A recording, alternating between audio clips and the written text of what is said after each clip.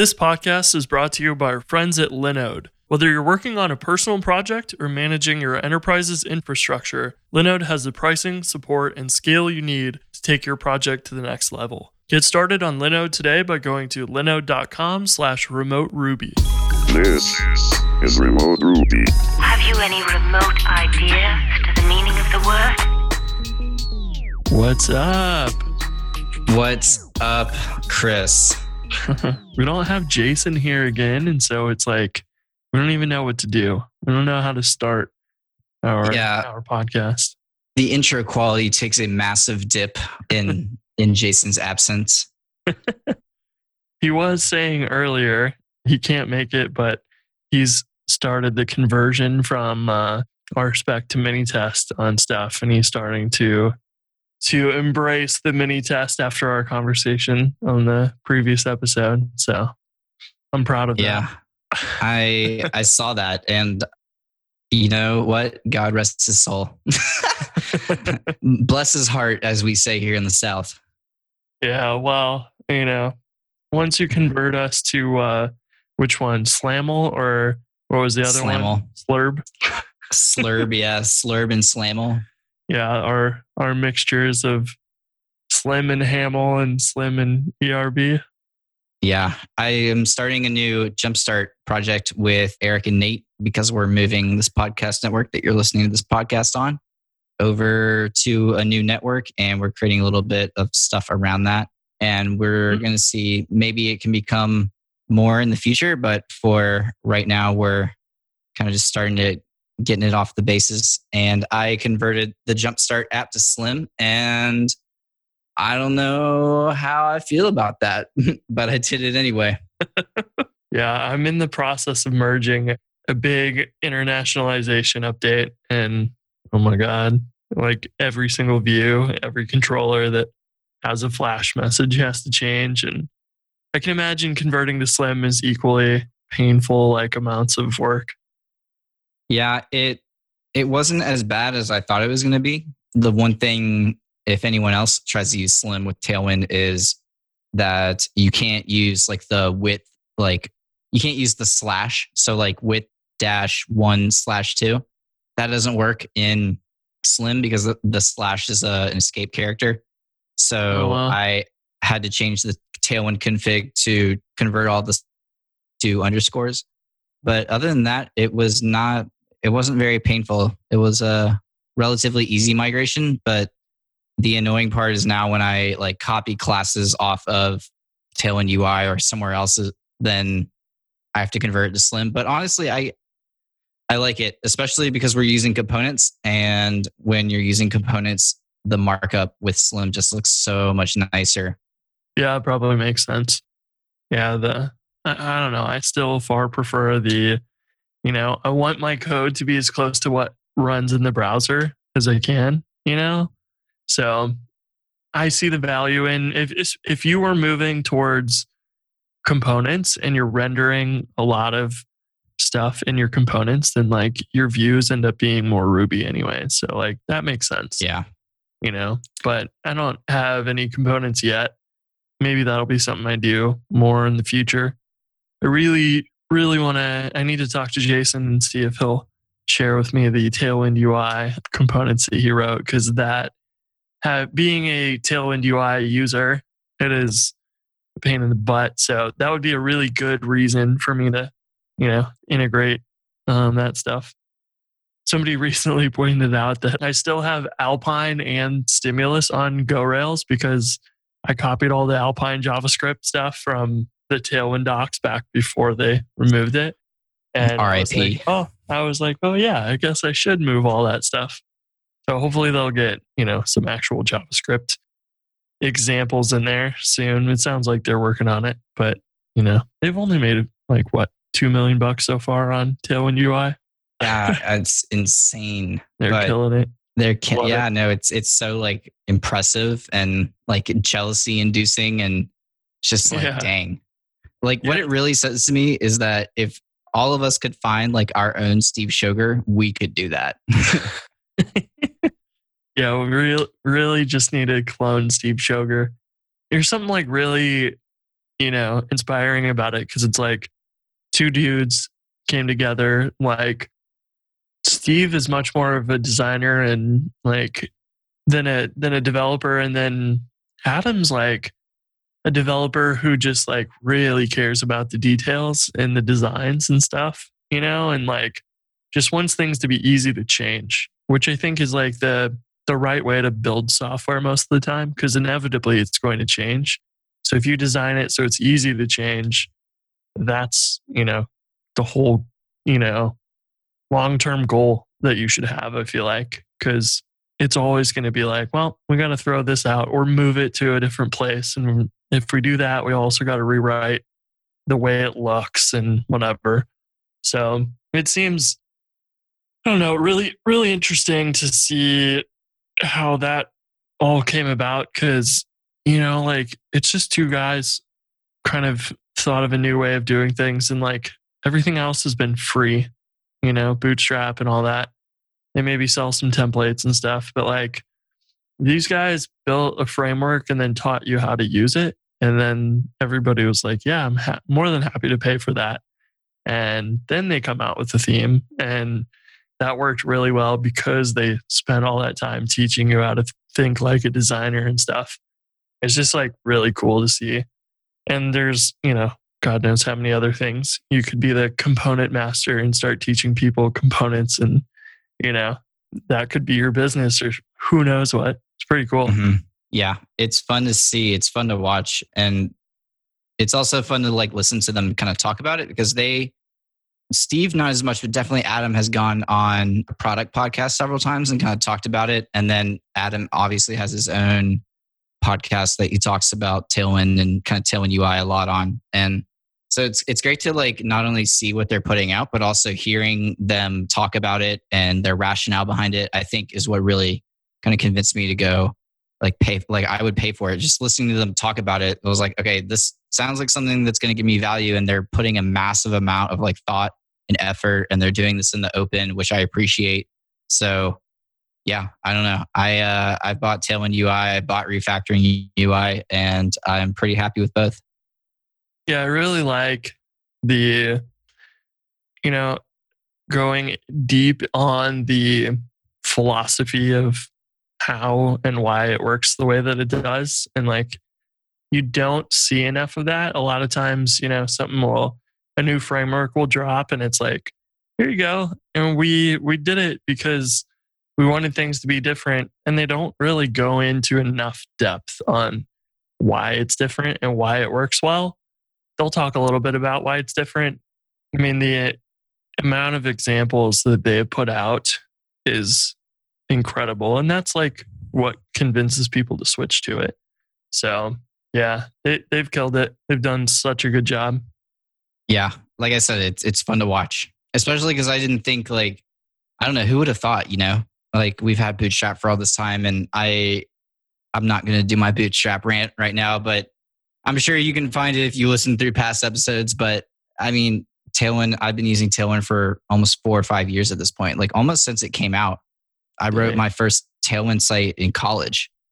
So I wrote my own Webpack config. It didn't really work. Like looking back on it, I had to go back to that project one day. I was like, this Webpack config isn't really doing anything. But yeah, so I've just been so invested with Tailwind, and I think Tailwind is it's a great idea. So I'm going to continue pushing for it. But it's not for everyone, and there's ways to make it work for everyone. But I'm always like interested when people are just completely revolted right out of the box. And typically it is around like the idea of like, oh well, I want a card. I don't want to think about what the card is. Yeah. And I mean, that's what Tailwind UI solves. And I'm actually more surprised there aren't more Tailwind themes like coming out, just because of how popular the whole Bootstrap theme economy is. Yeah. I told one of my friends about that, and I was like, you can easily do lots of Bootstrap themes in Tailwind. And I'm kind of surprised no one's done it before Adam and Steve did. Like Tailwind UI is great, but you could just come at it with a different style and build your own and sell it the same way, And it's weird because it's like, it's kind of open source because if you implement it, then all of the like classes are publicly available. So like it's harder to protect, but you're really just buying the license to use it or whatever. And so, it is in a sense, it's one of those things. It's like, you're just buying it because you want to support them. You could probably go copy stuff, but you're not going to have it organized. You're not going to get updates and all that stuff. And like, it's worth giving them money to enable them to continue making it better for you. That's kind of really what you're paying for. And it's interesting to see that as like, they can make $2 million from that, no problem. But if it was a sponsorship or a Patreon or something, they wouldn't have made $2 million. Yeah, no way. I mean, I'll never forget the day that we were talking to Eric about like open source. I think on an episode, he was on an episode of the Ruby Blend. We were talking about GitHub sponsors, and I don't remember the exact way he worded it, but the essence of it was basically like, and one of the reasons why he started Ko-Fi in the first place is because things like GitHub sponsors and the other type of kind of funding mechanisms for, paying developers for open source it's like a massive circle jerk.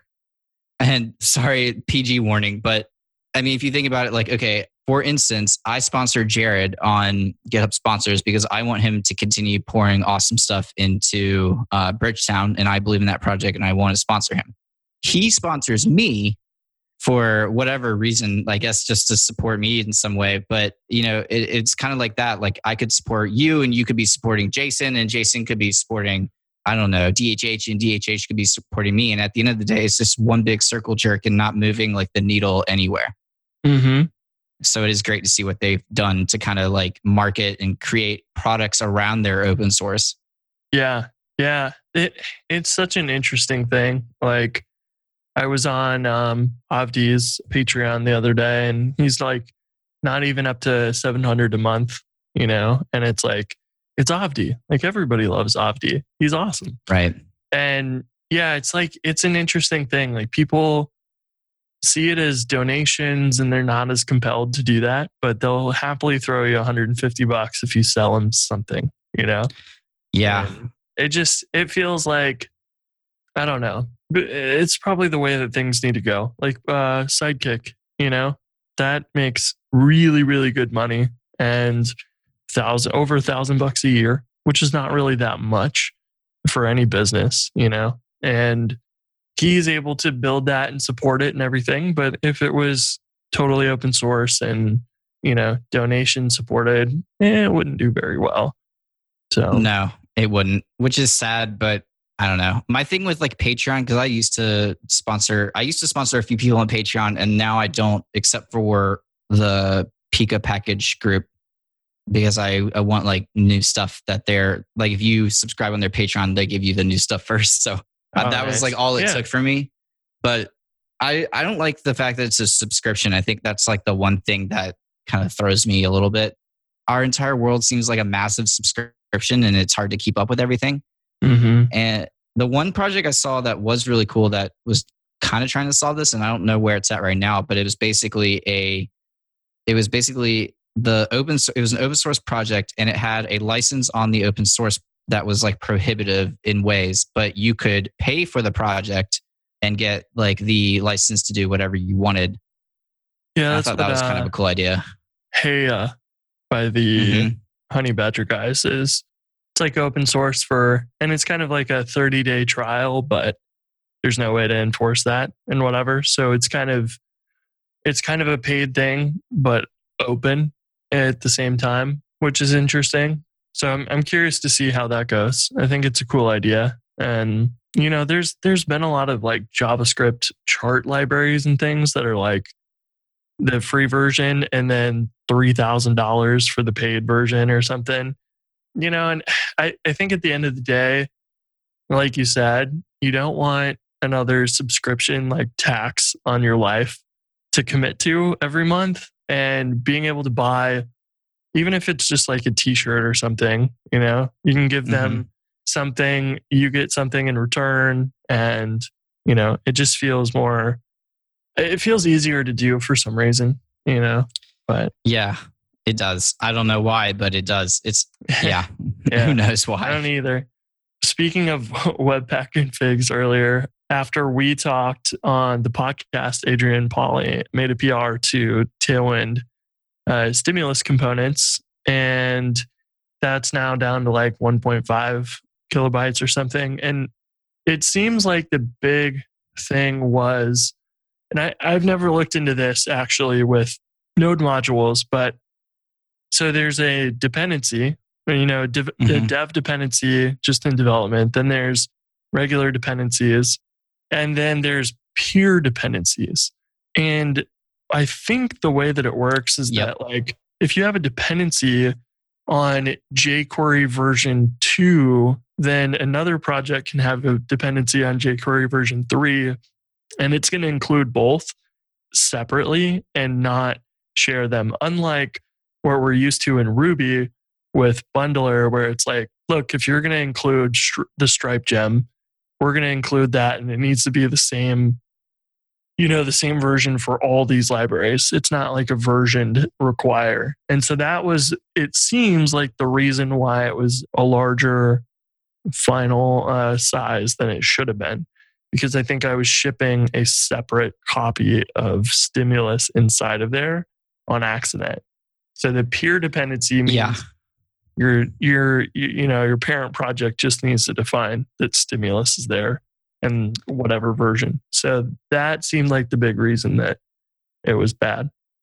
Yeah, I made several PRs and just like they just got way too big in scope for that project, and I never actually ended up finishing them because they just got like too big. But yeah, that was like the first thing, was changing Stimulus to a peer dependency, because you don't want the project to ship with Stimulus, but you want Stimulus to be in the project.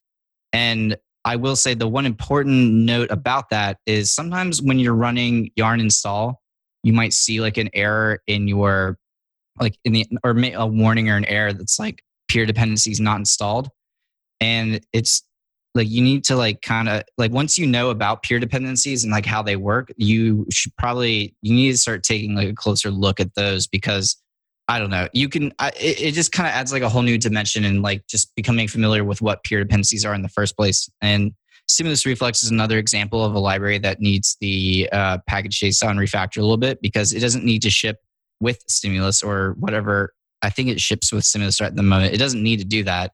It just needs to, Stimulus needs to be installed in the environment that this package is added. So when you're doing like a Stimulus package like you have, you need Stimulus as a peer dependency, and then usually you can just keep Stimulus as like a development dependency. Yeah. So the package doesn't ship with it. Because in development, if you're testing, you would need it as a dev dependency, because the peer dependency says like, I make no claims on installing this. Yeah. Like, whereas I think the thing for me was like bundler then and gems in Ruby are like always peer dependencies, kind of, and they're not quite the same concept. So like the regular dependency in Node is like a strict, like this is for me and it's private to me. And, that's a dependency only for me. Whereas that's not really a thing at all in Ruby gems. It's like, it's either globally available for everybody or not at all. And we can't have two versions of Nokogiri or something. It's only one. And Faraday is the typical example where it's like, oh yeah, somebody didn't update their gem for the latest Faraday, and so it's way outdated and whatever. And now we have conflicting gems. So yeah, it's interesting. Like I see the reasoning for it, but it adds like quite a lot of complexity, and it's probably maybe more necessary because you want to fine tune that stuff in the browser. But like server side, you probably have more control over the code that you're including. So like, who cares? You're never going to want two versions of Faraday in your server side thing. Right. Yeah. And it's complex, and it's just complex, and it takes research. And what I've found is that a lot of Rails developers specifically who I see writing Stimulus packages, the package probably works great, but the way they're bundling it up and shipping it is typically incorrect for some reason, or could be better, more enhanced, a smaller package, this or that. So that's something I've been thinking, and I've been trying to kind of help out in some area, but I have yet to finish it. So it feels like it would be a good article to put on Better Stimulus or something, where it's like, here's what your, default package JSON should look like. Add your dependencies as pure dependencies. Here's your build step, and whatever else you would kind of want by default. And Adrian moved the build step to microbundle, which I haven't used before. And then he mentioned also the NP package, which is like a NPM publish kind of helper tool, because it does a bit more of like creates a release for you on GitHub, and those little things you're manually doing every time you publish a new release, which was nice. Like that'll be cool to use next time around. So yeah, it was interesting just to see like my assumption was for the longest time it was going to work like Bundler, but it does not. So no, it does not. The NP package is pretty good. The PikaPack CLI has that. And that was something that I was trying to add to the Stimulus Tailwind thing, but I just like I said, I just like went too far with it every single time. And then I never finished it because I was like, well, what's he not going to want? Or like, what is he going to want? Like, this is kind of like an overall shift in like the way you like publish the package and this and that. But it's really nice because it will create like it'll have like the changelog for you. And like with the PikaPack, like entire thing, like I recommend just going and researching it, but it'll help you ship like different versions, because like your like Node can like accept like an ES6 like package, right? And then the browser needs standard or common JS, and then you could also ship web modules or the TypeScript definitions, and PikaPack like does a lot of that for you, and it will even like give you what its best attempt at the TypeScript definitions are.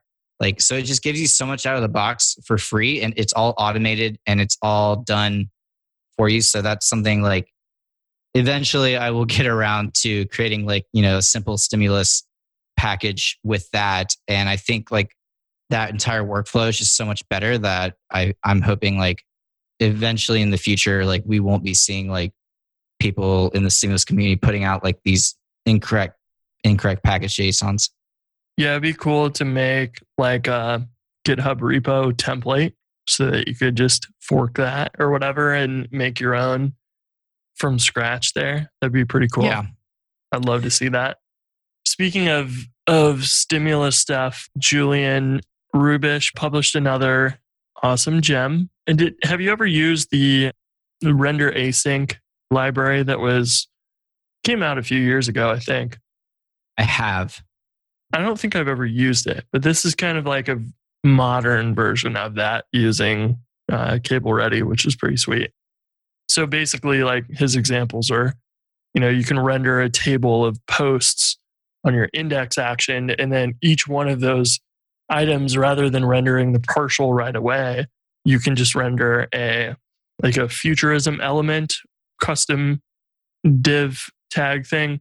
Or you can render like a table row with an attribute that Futurism will pick up, and then basically go and over the WebSocket, have it ask for those, render them, and update the page, which is pretty sweet. It looks awesome. It's like super simple from the implementation of it is you just say futurize and your collection that you want to render, and you're done, which is pretty cool.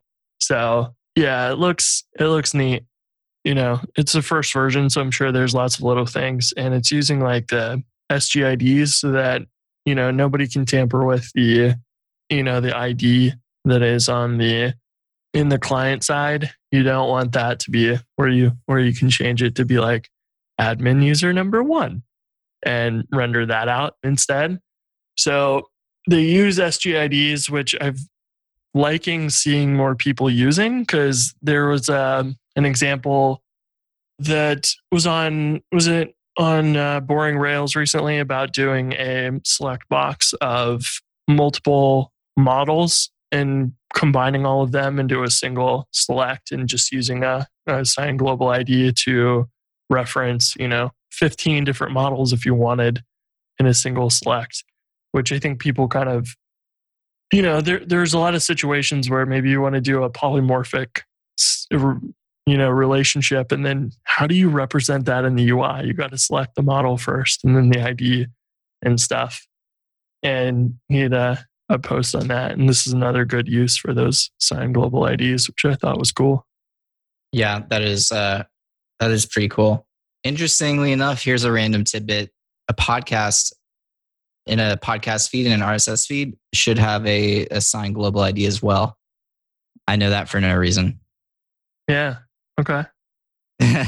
Like I said, I have no idea why, and there's no reason to even say that, but that's the first thing I thought of. But yeah, this project by Julian looks really cool. I need to look in a little bit because we used render async prior to Stimulus Reflex existing at CodeFund, and there are issues and there are things to consider with it. And one of the last PRs that didn't actually end up getting merged because we just ran out of time was removing all of, actually, you know what? I think it was actually render later, but I think it's the same kind of idea where you just tell something to like go fetch like a partial or whatever after the page renders. So, I don't know, but there's issues with that if you're not aware of them. So I don't know. Huh. It was an issue of performance for us, especially because I think specifically we were doing it on tables. So we would have like a little sparkline graph, and when we would render the table, and then the table would render asynchronously that graph, and it was just like it was just kind of a nightmare. Yeah. Well, I could see like it getting out of hand pretty quickly where you're like, render this table asynchronously, like every row. And then you're like, okay, we just made 100 AJAX requests. And, that's one of the benefits of using it over, cable ready in the WebSocket. Like those aren't separate requests. The connection was open the whole time. So you're not opening up a bunch of slow requests. You can do that way faster. But you're going to need to make sure that like your server has plenty of power to handle those bursts of like, okay, we're going to, process 100 of these really quickly. Because, I don't know how that works threading wise, or each of those kind of run as a separate thing, or is it just run in the same, thread or whatever? I haven't looked into the internals of that. I'm not sure, but the even like scarier version of what you just said is like, think about this on like, if we're going back to the table example where each table row has a render async.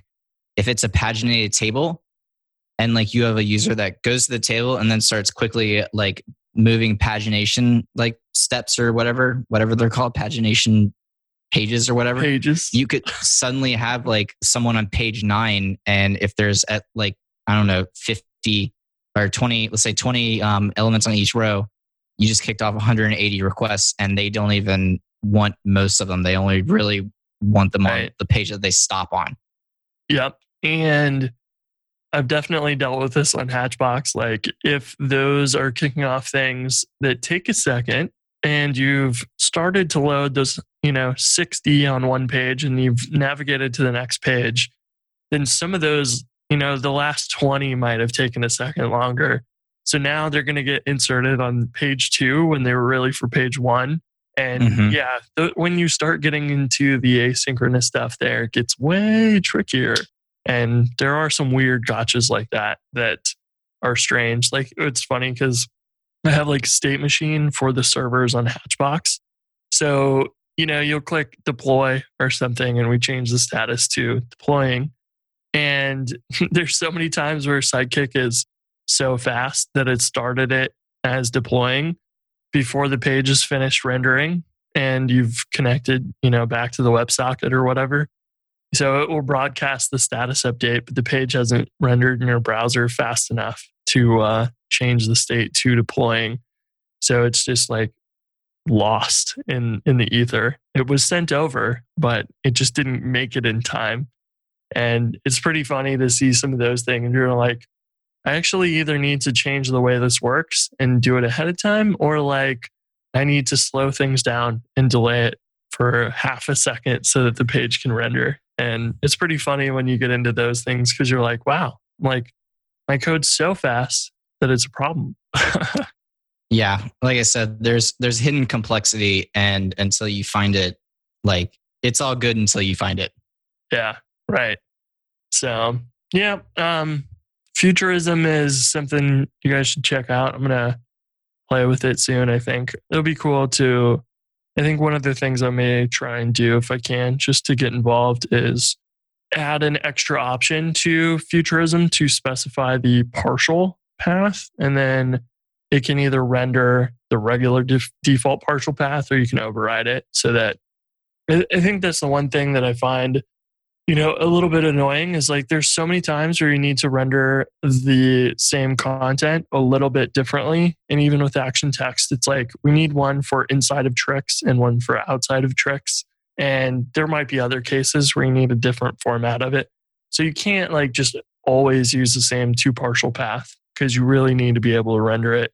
If it's in a table, we should make it look differently than if it's, in a card or whatever.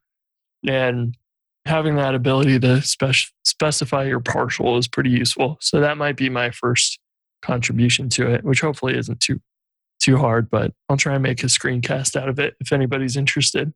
Yeah, I would definitely watch that. Also, I just want to take a moment to appreciate the graphic that Render Async has on their README is freaking awesome. So let me pull it up here. It is so cool. I think I saw it, but I didn't. Oh yeah, it's like, what is that? Spaceships? It's like some sort of spaceship, like shooting out ruby gems. I don't know. We'll put a link to the README in the show notes. So that's good. Check it out, if not for only this reason. Yeah, it's pretty awesome. Cool. So what else have you been up to? Well, not a whole lot. Mostly been busy with non-programming things. We started designing our house that we're going to build. So I've been having fun with that process, but for once it feels like I am the client, hiring a developer to like design and build me something. And I totally understand, from the other side of the table, when people were hiring me as a consultant to go build an app for them. Now I know what it felt like to be on that side, to be like, well, I wanted to do this, but I don't know how to draw it or like mock it up or like what needs to be there. And you're like watching YouTube videos, trying to get an understanding of how things should work ideally. And, it's the little things of like what kind of installation or windows you want, or like, should we use Python? Should we use, Ruby or Heroku or AWS, and all those same like decisions you have to educate yourself on. So it's kind of interesting just to be on the other side of the table for once. It's not programming, but it feels very much like the same process of like consulting. This reminds me, well, in high school, I did some like virtual reality class. And one thing that we used was a program called Google SketchUp, I think. And I think that is a tool for like architecture type design. Yeah, that's what one of my really good friends is the architect. So he's using SketchUp for laying everything out. So yeah, and it's cool. Even like, it was a Google bought it at some time and they spun it off, and it's like free for personal use, which is awesome. So I was like, yeah, send me the SketchUp stuff and like I'll fiddle with it on my computer, and it'll be interesting to see that. The weird thing, and just like software, is like you can design a house in SketchUp, but if there's you have to be able to look at like the floor plan. You don't know the scale of anything because you're like, it's all blank walls. They're all white, Right.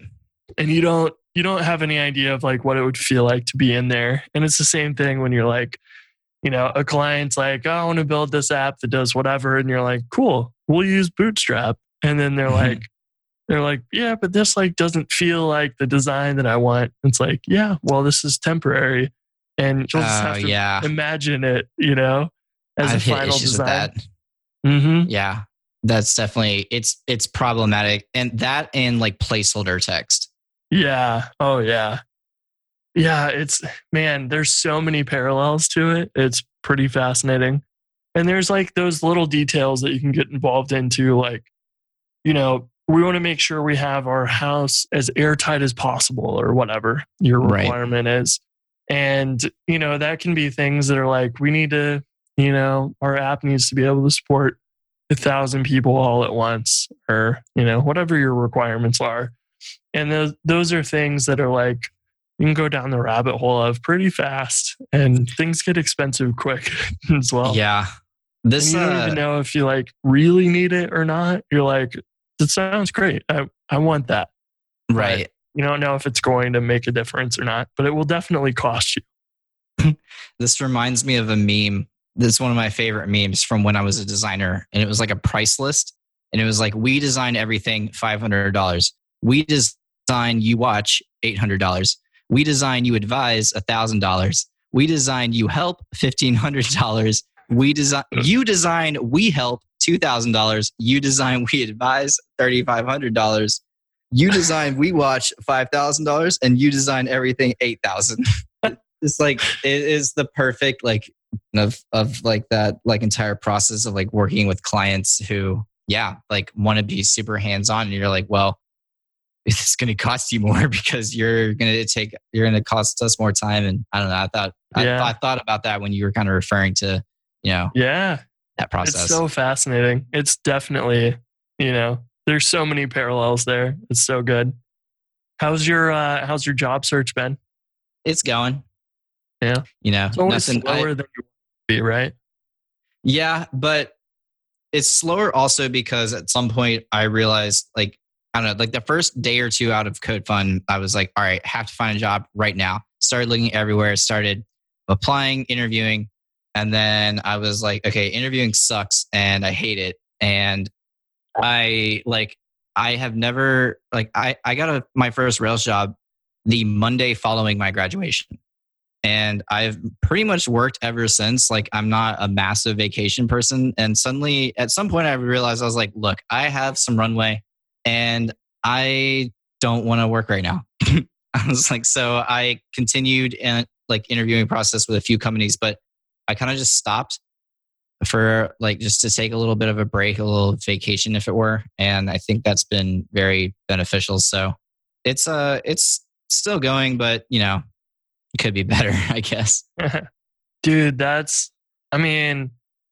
there are moments where I'm like, I don't remember the last time I've just like sat and with my own thoughts, and taking time to do that makes a world of difference, because then you're going to start realizing like, yeah, I actually don't want to become like I had like a dream of like, I want to work for Google or something a long time ago, and I don't have that anymore, because like most of the engineers at Google get to do one specific thing and that's it, and I'm like, it's not me. I don't like that. I like running my own business, and I get to do, some coding, some design, some marketing, all support. I'd like to do less support, but like I like the thinking about the strategy and all of those other things, and like just the whole umbrella of all of it is what I actually like the most. And it took me a while to realize that, because I was just always like, I'm going to be a developer and that's what my job is going to be forever. And then over time, I was like, this sucks. Like, I don't want to be a code monkey doing that forever. Like, it's not what I want. It's not like, in a weird way, it was like, it's not challenging enough, because most of the time, if they give me a problem, it's just a matter of time. I'll figure it out. Like, it may take me 2 years if it's a really hard thing or whatever, but I'll figure it out. But I was like, the bigger challenge is those things where I'm like, I don't know how to do marketing or, design or any of those. And I'm like, that seems like more fun, because that's like, I don't even know where to begin. And that's scary. And that seems like a good way to like improve myself and learn lots of new things. So yeah, I think those like times where you can take a month off and just like think or whatever really helps. Yeah. Yeah. I think the other reason was very shortly after like getting laid off, I had like a coding interview and I like basically bombed it. And that just like after that, I kind of just like sat back and, all of the whole like imposter syndrome aside, I kind of just sat back and I was like, I am so burned out. And I didn't even really realize it. It kind of just it took me like getting like just like that, like hit in the head with like reality of like,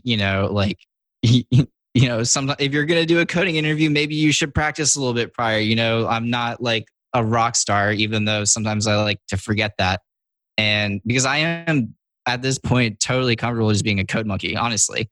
And like, that's what I do. And then all of a sudden, like doing like a coding interview and just not doing well and not doing like what you can do. And it's just it was like incredibly frustrating, and it just kind of like smacked me into like reality. And I was like, you know what? I'm so burned out and I'm so tired and I just need like some time. Yeah. So yeah, that's good, man. Like take the time off. And I know those feelings of like, there's an interview I did and they like explicitly told me they were going to do no whiteboard stuff.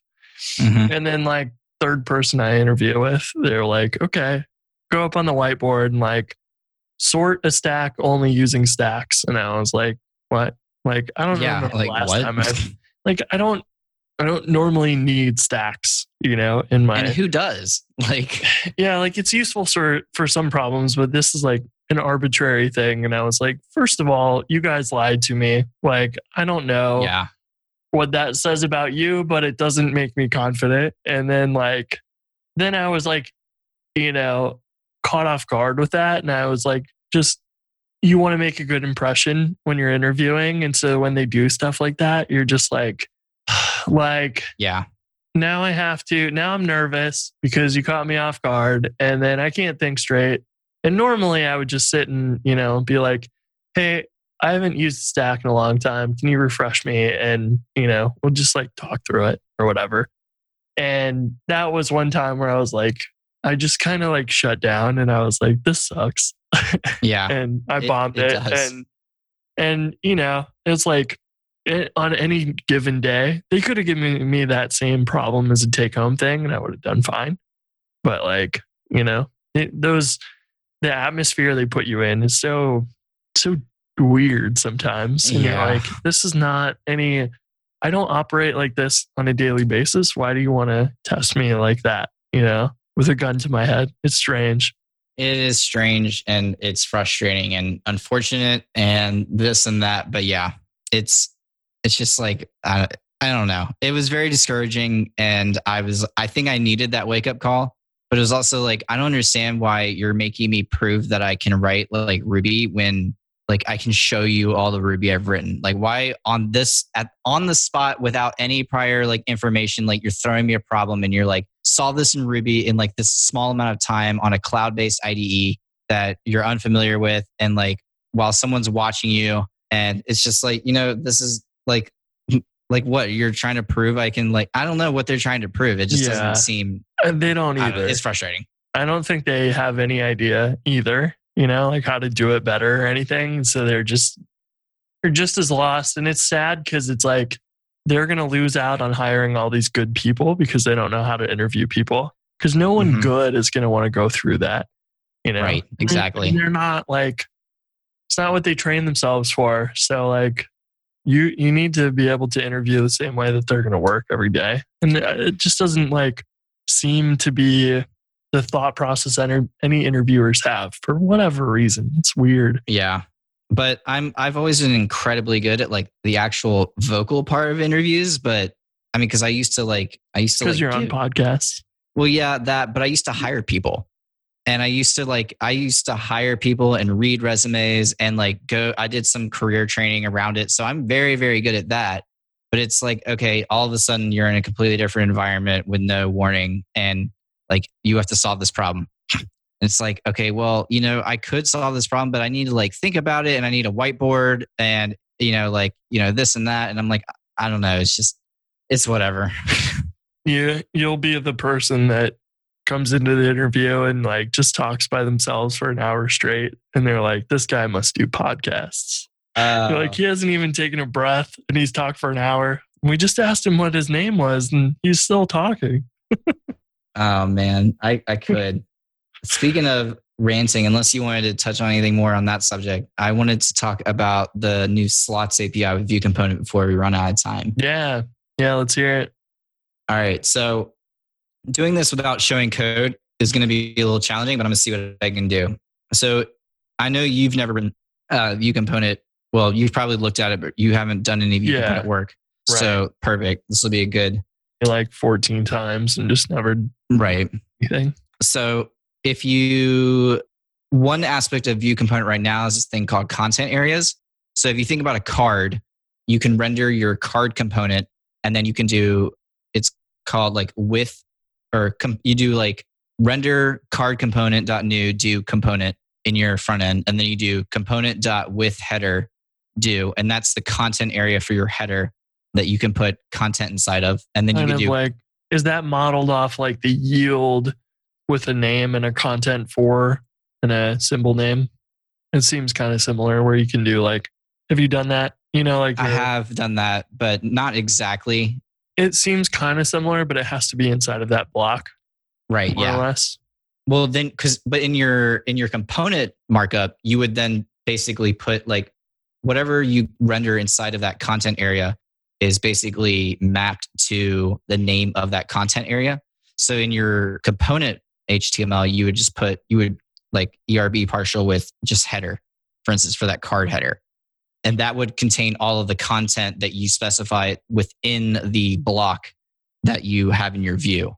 Does that make sense? Or did I get a little confusing there? I think it mostly makes sense. It's easier to follow along on the README as you're talking. It is. Well, the problem with this kind of approach that they have with the content areas is that, let's say that I have a card and I have a header and a body and a footer, but let's say on this page, I want the background of the card to be white or black or blue or whatever. And then I want like the header to have, some sort of different attribute. Like for some reason, I need to alter the attributes of the way this header on this specific card will render. And there's no way to do that with the content area kind of API. So what they've done is they've created the slot API, which in a slot is actually a term from web components. It's actually an HTML element called slot. And it basically, you can look at the definition of a slot. It makes the name make a lot of sense. But basically the API is now, they kind of operate in a similar way to your content areas where you can have a body and a footer and a header slot.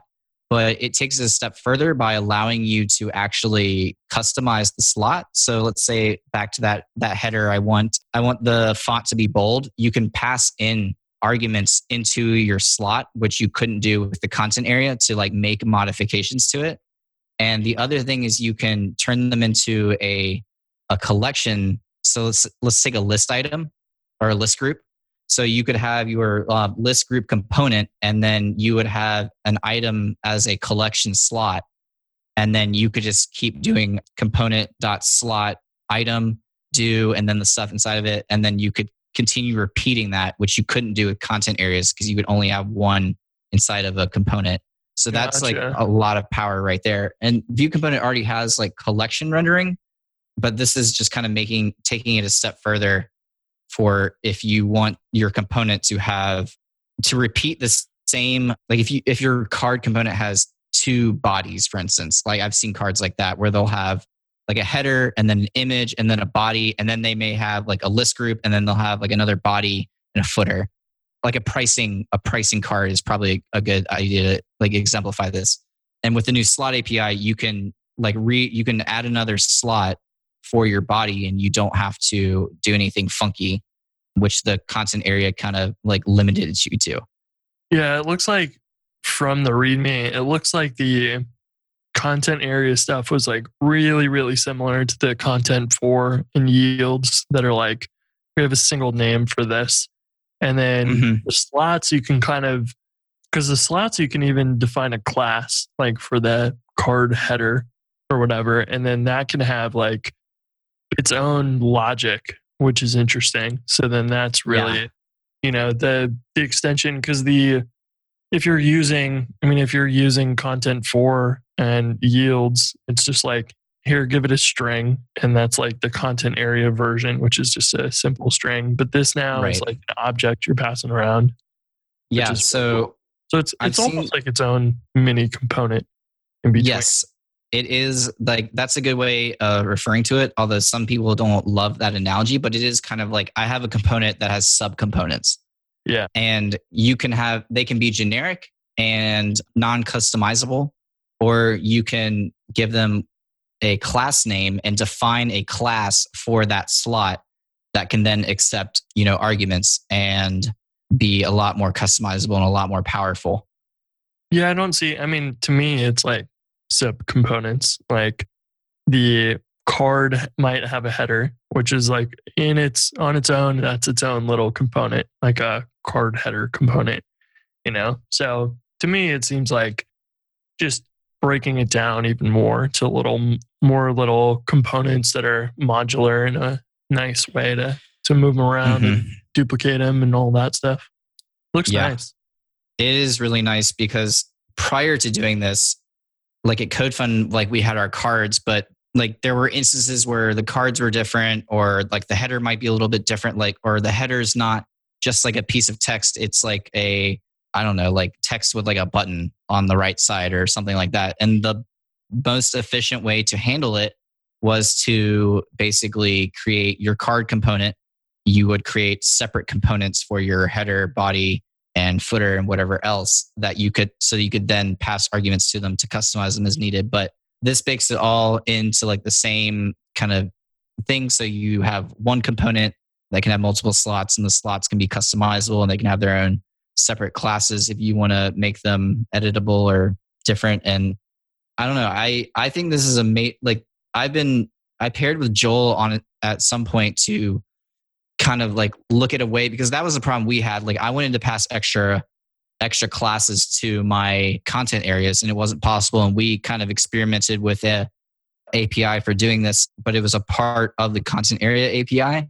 And this new slot API is just way more well-defined and extensible version of that. So I discovered it the other day and I tried it out, and it's everything I wanted. And I think it really takes View Component to a different level.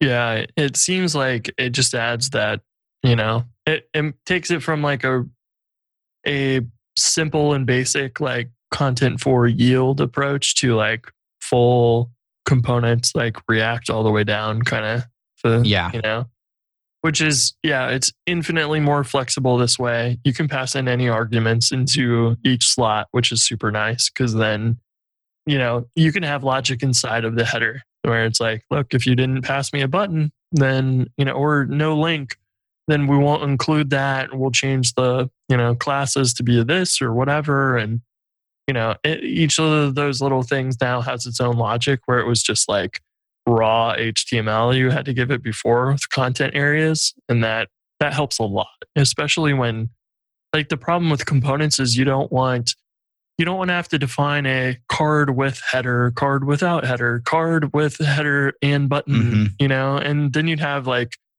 duplication across all of those. And you really just want like a card that's smart enough that understands if you have an image for the header, or you have text in the header or text in a button, that it should be able to handle all of those, smartly. And it should be responsible for that, not, you remembering, oh yeah, we need to render this card with header, button. And so This seems like a great solution for that. Almost seems like you could drop with content areas in a future version just to, I think get rid of that, or they could just almost replace the internals with like the slot stuff and just alias it almost. Well, the thing, they are going to drop content area at some point, because if you don't define like a class that defines your slot, and it's not a collection, just a normal slot is basically the same thing as a content area. It's a defined block of code in your in your component that you like know that somewhere else you're either passing arguments into it or like not passing arguments. Sorry, you're putting content inside of it in your view, and so the slot without any classes and without any collection is basically the same as a content area. So at some point, this will become the API and the content area will go away. And I'm all for it. I've seen some people who don't like it or disagree, and I don't understand why, because as someone who's been using components since like basically it was announced, like this is exactly what I needed to solve all my problems. Yeah. Yeah. I mean, it seems like it covers all the bases and is really what you want. Like you were going to end up doing some weird workarounds with the old API. So this extends that, makes it way, way more flexible, which is good. Because otherwise, like I would imagine you would end up with like a header and then like header classes content area kind of thing where it's like we just, yield that inside of the class attribute on, which is not good. Well, that, or you basically have to revert to your normal CSS and HTML. Like you define the content area of your header, but it's not special in any way. It's literally just a placeholder for like your header to go into. And ideally your header should like, I don't know, like if you pass like a type, for instance, to your header of like just text or like text with action or whatever you want to call it, ideally like you should be able to have that. And it was not possible before, but is possible now.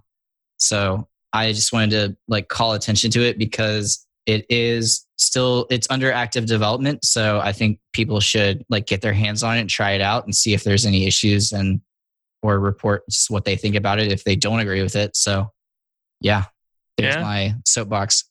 Yeah. No, it's cool. I'm gonna have to try it soon. Seems like the perfect thing to, as you're building buttons and cards and all those other things, like it's just so natural to be able to be like, render a card and then have that just take care of all those little details for you. I'm tired of copy and pasting, the Tailwind stuff and then searching for where's the header div? It's nested in like 5 or 6 or 7, divs or whatever, just to get the borders and the outlines and shadows and whatever. Uh-huh. I don't want to think about that stuff most of the time. Like when I need to go and fiddle with the design, sure, but I want to normally just drop in, which I think a lot of people's, interest in Bootstrap was, I just say button blue or whatever, and I get a blue button. But with Tailwind, you got to think about way more of the details, which is good and bad, And this, I think, makes that feel more like writing regular Bootstrap if you got this to help you, create your buttons, which is cool. So, yeah, that's definitely like in the new Jumpstart app. Because in Jumpstart, y'all have a list of UI components in your documentation. And whenever I get to a point where I'm like, okay, I need a card, I create like a new component. And then I define the slots. So like, for instance, y'all's cards have just like a normal card and then a card with a title and a card with an image. So like I define each of those as a slot. And then now whenever I need a card, I just literally like card. And then if it needs an image, I pass in the slot or add a slot for the image and then a slot for the body. And then, so moving, taking something like that where in the Jumpstart docs where it has like here's our components as basically HTML, because there's not many, the CSS y'all have is headers and text and buttons pretty much, but not you don't have really helpers for the cards and stuff like that. So this is a super easy way to take that, create your own components, and then you're just you're rolling. Yeah, that would be a nice addition, because one of the things that I do regularly that not everybody does, but I, rip out all that CSS and replace it with Tailwind UI in Jumpstart, and that would be nice to have components that were cool, flip this switch, turn off our default CSS, and, Tailwind does not want any default styles on really anything. And we need to provide that if you're not using Tailwind UI, so that it doesn't look awful, but we want it to be customizable, and so, we need some nice defaults, but you should be able to rip it out and just use something. And it would be nice if it was easier, if you had components that you could just grab for Tailwind UI or whatever. That would be awesome. So maybe something I'll do soon, but make it like an optional thing, because I don't want it to be, not everybody's bought Tailwind UI, and it should be something that if you've bought Tailwind UI, you can use. But, it's a tricky situation with that because it's kind of like a theme.